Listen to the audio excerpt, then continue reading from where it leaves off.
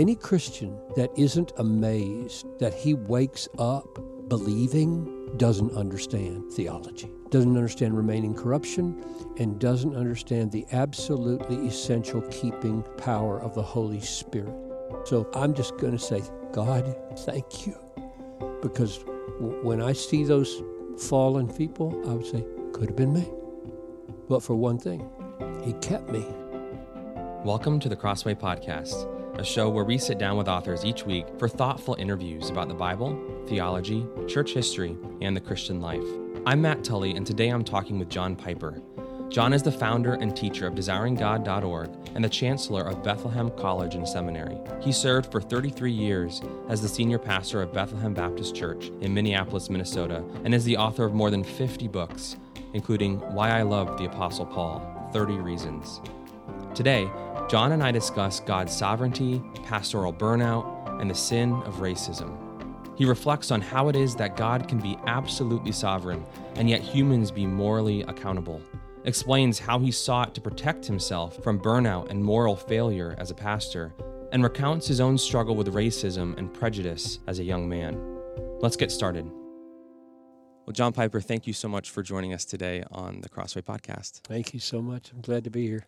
In addition to Christian hedonism, there are at least two other doctrinal emphases that I think have characterized your ministry over the years. And these are doctrines that at times have been controversial among evangelicals. And those are complementarianism and the conviction that God is absolutely sovereign over all things. And I'm struck, though, that some of the most important passages on both of those issues are passages written by Paul. If you could sit down with Paul face to face, are there any questions you would want to ask him about the issue of how God's sovereignty fits with human responsibility? I mean, you mentioned that it's not essential in this life that we know how to explain the way God's sovereignty and our responsibility fit together. It's enough to know that they do. But if you could sit down with Paul and ask him a question or two, what would you ask him? Yeah.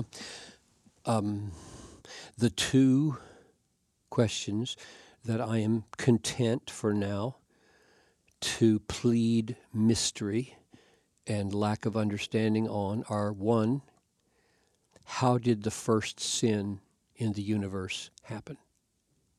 And two, what's the best way to give an account for the compatibility between absolute sovereignty over the human will and moral accountability of the human will?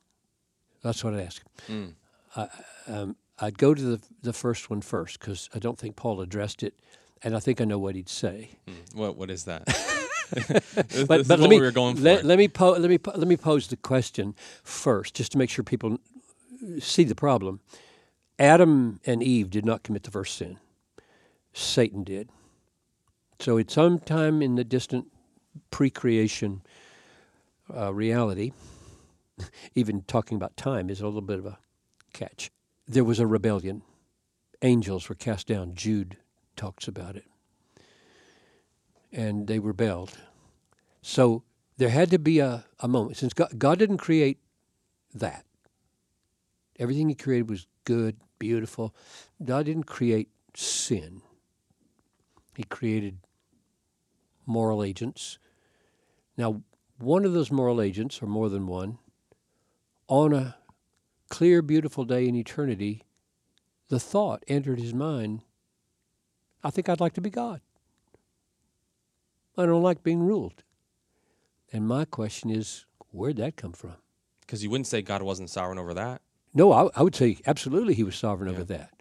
There's nothing he doesn't know and nothing he doesn't control, ultimately, by permission or by active agency. But even permission is something you could have stopped. Mm-hmm. Okay, so if you can stop something and you don't stop it and you know it's going to come, then you're planning it. We intuitively would know that if I were to allow my child to run into the street and get hit by a car, that I'm responsible for that in some sense. That's right, and especially if you can see all the results that would come from it, which is why God is so different than us, because he can see everything, like a billion effects of a tragedy. He knows all of them, and therefore he's making wise judgments all the time in view of everything that happens as a result of everything. So I would say to Paul, how did that happen? Because I know calling it free will is no explanation at all. It's just putting a name on a mystery. Even if you believe in the ultimate self-determination of the human being, which is what free will means, ultimate self-determination, that's no explanation. Why would he do it? He's good. And there's no external incentive to do otherwise because the universe is good. I have no answer for how that happened. And so I would ask Paul, do you want to help me? Do you think this is very speculative, do you think Paul knew? I think what he would say to me is, you've made the right judgment not to push into that. Now, that didn't answer my question. And I'd say, if I had the nerve, I'd say, right. But got any ideas? I mean, I have ideas. And there's, I'm hesitant to go there because it's complicated and my memory's not all that great. But in Isaiah, there are a couple of passages about God handing them over to their sin, and in the same context, allowing a cloud to come between people so they can't see God. And so maybe there's a way to conceive of some kind of obscuring of God by so that the angels couldn't see him as clearly, and instead of waiting patiently for the Lord, the mirror was more attractive. But even as I say it, it's not inadequate. It's just it's barking up a tree that doesn't have a lot of fruit at the top. So that would be one question, and I don't think I'd get very far in asking that question. And the other one is much more relevant of given God's rule over my will, why am I responsible for the sins I commit this afternoon? And so I would just ask him to unfold his understanding of that if he would.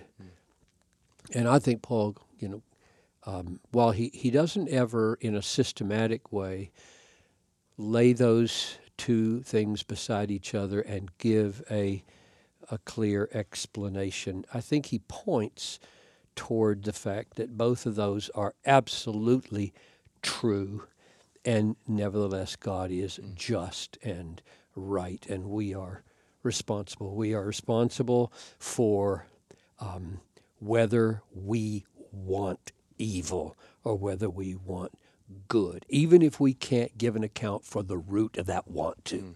We feel intuitively, when I want wrong, I'm bad.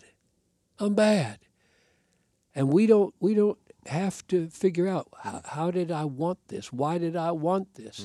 And so all I say to people is, there is a way, and we don't need to know how it works in detail, that God can govern all of that want to without, in fact, sinning or taking away your capacity for responsibility. You're known as someone who takes a very strong stance on this topic, God's sovereignty. You don't pull your punches in how you talk about this. And yet, in some ways, it's encouraging to hear that the two questions you would ask are questions that do get to the heart of the two hardest questions that we often, all of us, struggle with. And it's encouraging in that there's a sense in which we're all wrestling with this. This is beyond all of us. Right. I think one of the reasons that I think all of us can embrace both a very robust and complete view of God's governance of all things and human responsibility is because it really does serve us well in times of suffering. Now, a lot of people think it creates problems in time of suffering because they have to own that the suffering could have been stopped by God and he didn't do it, so he's a bad God. But if you trust him instead of blame him, then his sovereignty in the midst of your suffering becomes hope, because he's got purposes in it, and he'll give you strength in it. If you say that a plane is flying toward the Twin Towers and is about to cause the deaths of 5,000 people, and God doesn't see it coming, or cannot produce a wind to blow this plane off course by 60 feet, you don't have a God. At least not one who could comfort everybody who's going to be hurt and who could rebuild their lives in ways they never imagined and create out of ashes gold. You've thrown that God away by saying, well, he couldn't do it, or he's so bad he wouldn't do it. So I don't have that God. I have a God who did see it coming, could have blown the planes off course, left the tower standing, and had reasons not to do it. And you would say that's not a harsh, uncaring perspective to have. You would argue that is the most compassionate thing that you could tell somebody. Well, it's interesting. You would use the word compassion, because Noelle and I, my wife, are reading the Bible together at night, and we're reading through James. And just last night, we read the passage in chapter 5 where it says, consider the prophets, how they were steadfast. And then it gives us an example. Consider Job and the purpose of the Lord, how he was compassionate and merciful. He killed his kids. Job said that. The Lord gave, and the Lord has taken away. Not a wind has taken away. Not some fate has taken away. Not the devil has taken away. The Lord gave me my 10 kids. The Lord took my 10 kids.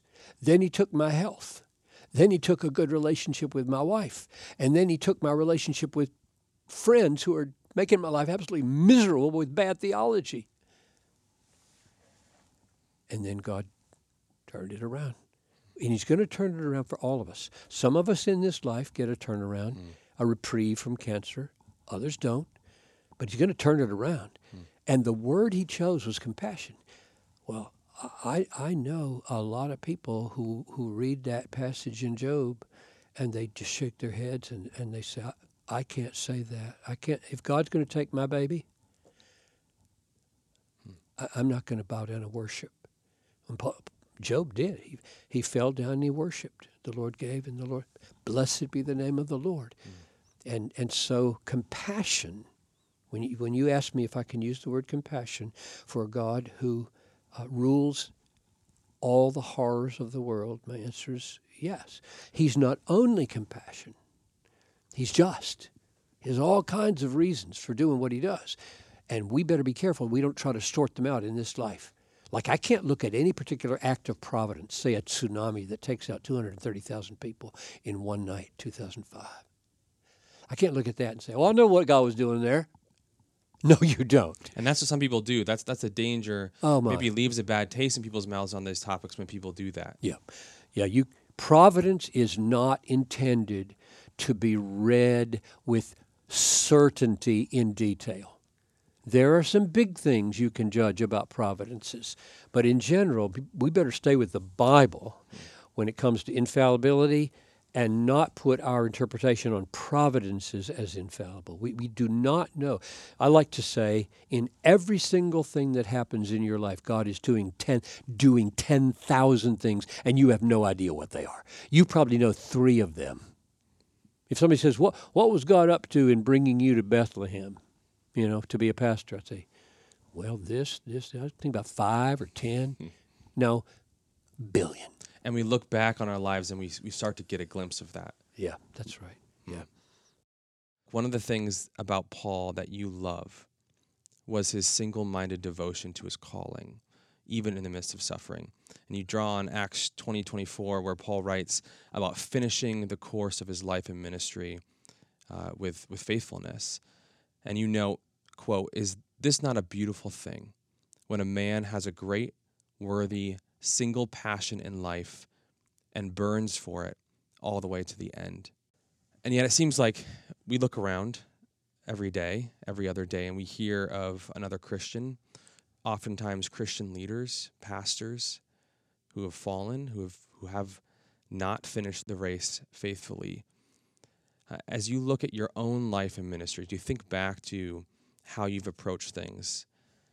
How have you sought to ensure that you burn all the way to the end? Before I answer the how question, let me state the basic underlying reality. I don't keep myself. You know, the newer, I don't call it new anymore, it's a newer song, He Will Hold Me Fast.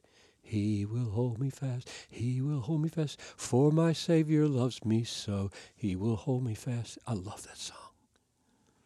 I cry most times when I sing that song because it's been true. And if it isn't true, I'm a goner.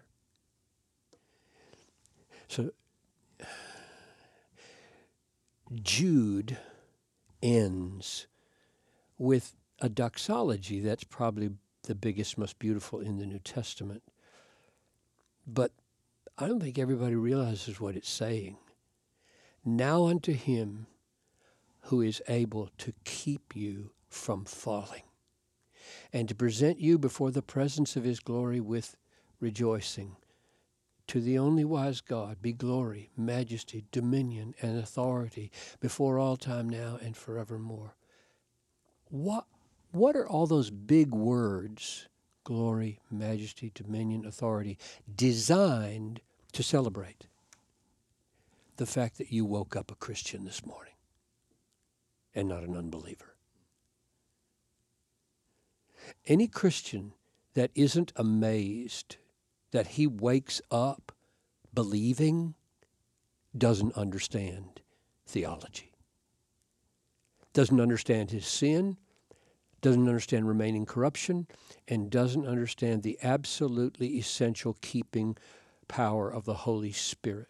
So before I say anything about what steps have I taken, little teeny-weeny pea-shooter steps against this Sherman tank of sin, I'm just going to say, God, thank you. Because when I see those fallen people, I would say, could have been me. But for one thing, he kept me. I don't have any more reason why God would keep me than why he chose me in the first place, which he did from all eternity. The first election includes perseverance. And so it's as mysterious and gracious as the first act of faith. Okay, having said that, it is clear that the New Testament is designed to preserve the saints. And a lot of people have a crazy, unbiblical view of eternal security that says you should never warn or threaten the saints that they might be lost. Well, Hebrews 3:13 says, exhort one another every day while it is called today, lest there be in you an evil heart of unbelief leading you to fall away from the living God. Now, I'm a Calvinist. I believe in eternal security. Better, the perseverance of the saints. God's not going to let that happen to his elect. But how does he keep them? How does he cause us to persevere? With warnings like that. So if I get in the face of somebody, I see them slipping into sin, and I say, you need to be in a group where people are exhorting you every day so that you don't have an evil heart of unbelief leading you to fall away from the living God. And they say, oh, that can't happen to me, so I don't need that. I'd say, that sentence is the sentence of a damned man. You're on your way to hell. Now, I'm not saying they're going to go to hell. I'm saying you stay in that attitude. You keep blowing off the glorious provisions of God in the Bible to warn you and call you back from the cliff of apostasy. You keep blowing those off like you've got this impossibility. You're going to miss the very means of grace that God designed to get you to heaven. So, the basic answer is every day immerse yourself in God's Word. pleading with him to open your eyes to glory. 2 Corinthians 3:18 says, beholding the glory of the Lord, we are being changed from one degree of glory to the next, and this comes from the Lord who is the Spirit. That's the path that leads to heaven. Progressive glorification, according to 2 Corinthians 3:18, is the path that gets you home. How does it get you home? Looking to Jesus. Where do you see Jesus? You see him in his Word. Go to the Word.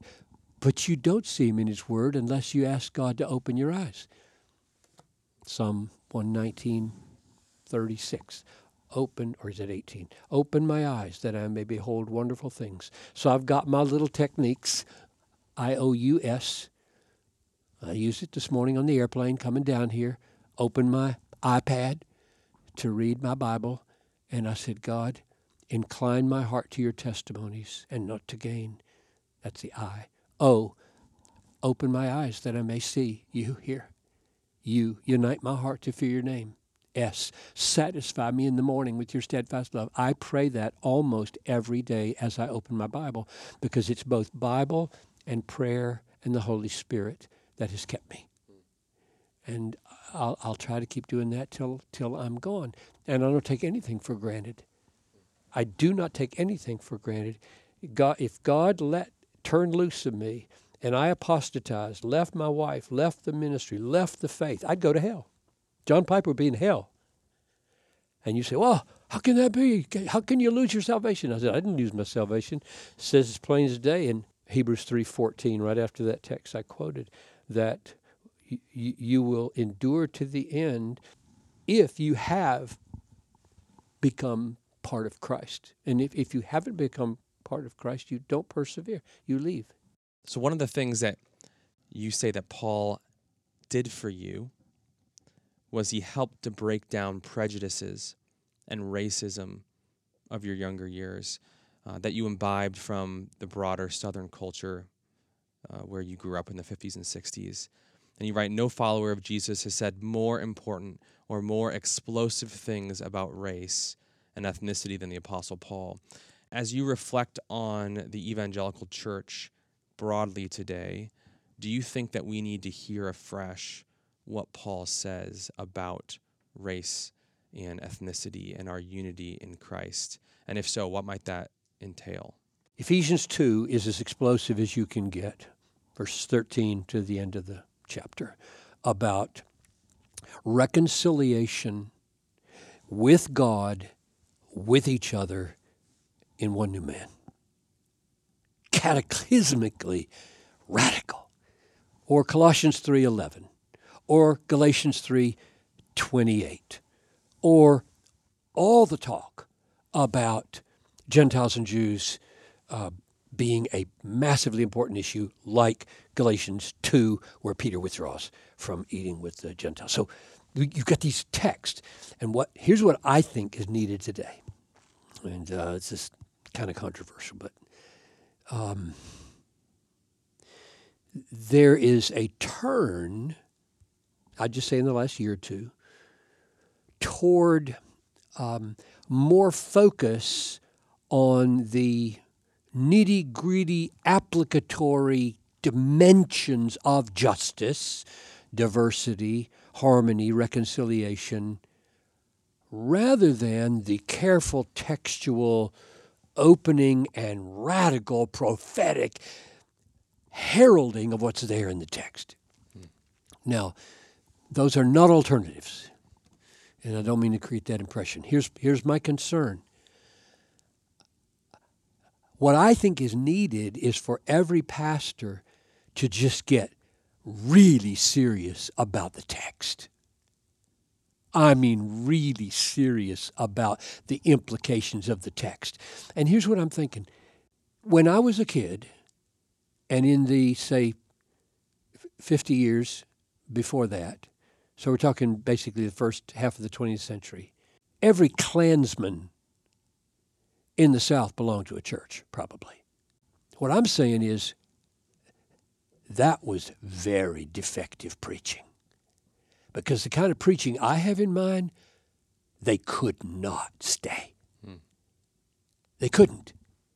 You would be saying things that would be so outlandish to Ku Klux Klan members, they'd storm out of your church or they'd fire you quick. And that's what ought to be happening today. And you don't have to get into the nitty-gritty of economics, say, or prison reform, or how police behave. And I think we ought to talk about all those. Don't misunderstand. I'm just saying that's not the radical stuff. Are you kidding me? Read your Bible. You want to see something radical? Go and see what Paul says about you, black man, or me, white man, both under the blood of Jesus, united to him for our righteousness and the forgiveness of our sins, and wedded in one family, living together forever in heaven, and think you're going to go out and talk bad about me? You're going to despise me? You're going to treat me with disrespect? I mean, that is not possible. And it's not being preached like that. Because we're not good preachers. We're not good text ringers to get every drop of radical implication out of these texts. So, yes. Short answer, yes. The Pauline picture of the new man in Christ, neither Jew nor Gentile, neither slave nor free, neither Scythian, no barbarian, but all one in Christ, is so radical that if it were preached faithfully with text ringing, pointed, prophetic application, people would squirm in their seats and leave this church or fire this pastor or lay down their racist inclinations. Well, thank you, Dr. Piper, so much for spending some time with me today, sharing really about not just your love for Paul and your understanding of what he said, but really your own life, how God has used Paul to shape your thinking, your theology, and how you actually live as a Christian. We appreciate it. Thank you. That was John Piper on God's sovereignty, pastoral burnout, and racism. For more, be sure to check out his book with Crossway, Why I Love the Apostle Paul, 30 Reasons, available online or at your local Christian bookstore. For more interviews like this, subscribe to the Crossway Podcast on Apple Podcasts, Spotify, or your favorite podcast player. If you enjoyed this episode, leave us a review, which helps us spread the word about the show. Crossway is a not-for-profit Christian ministry that exists solely for the purpose of proclaiming the truth of God's Word through publishing gospel-centered content. Visit us today at crossway.org.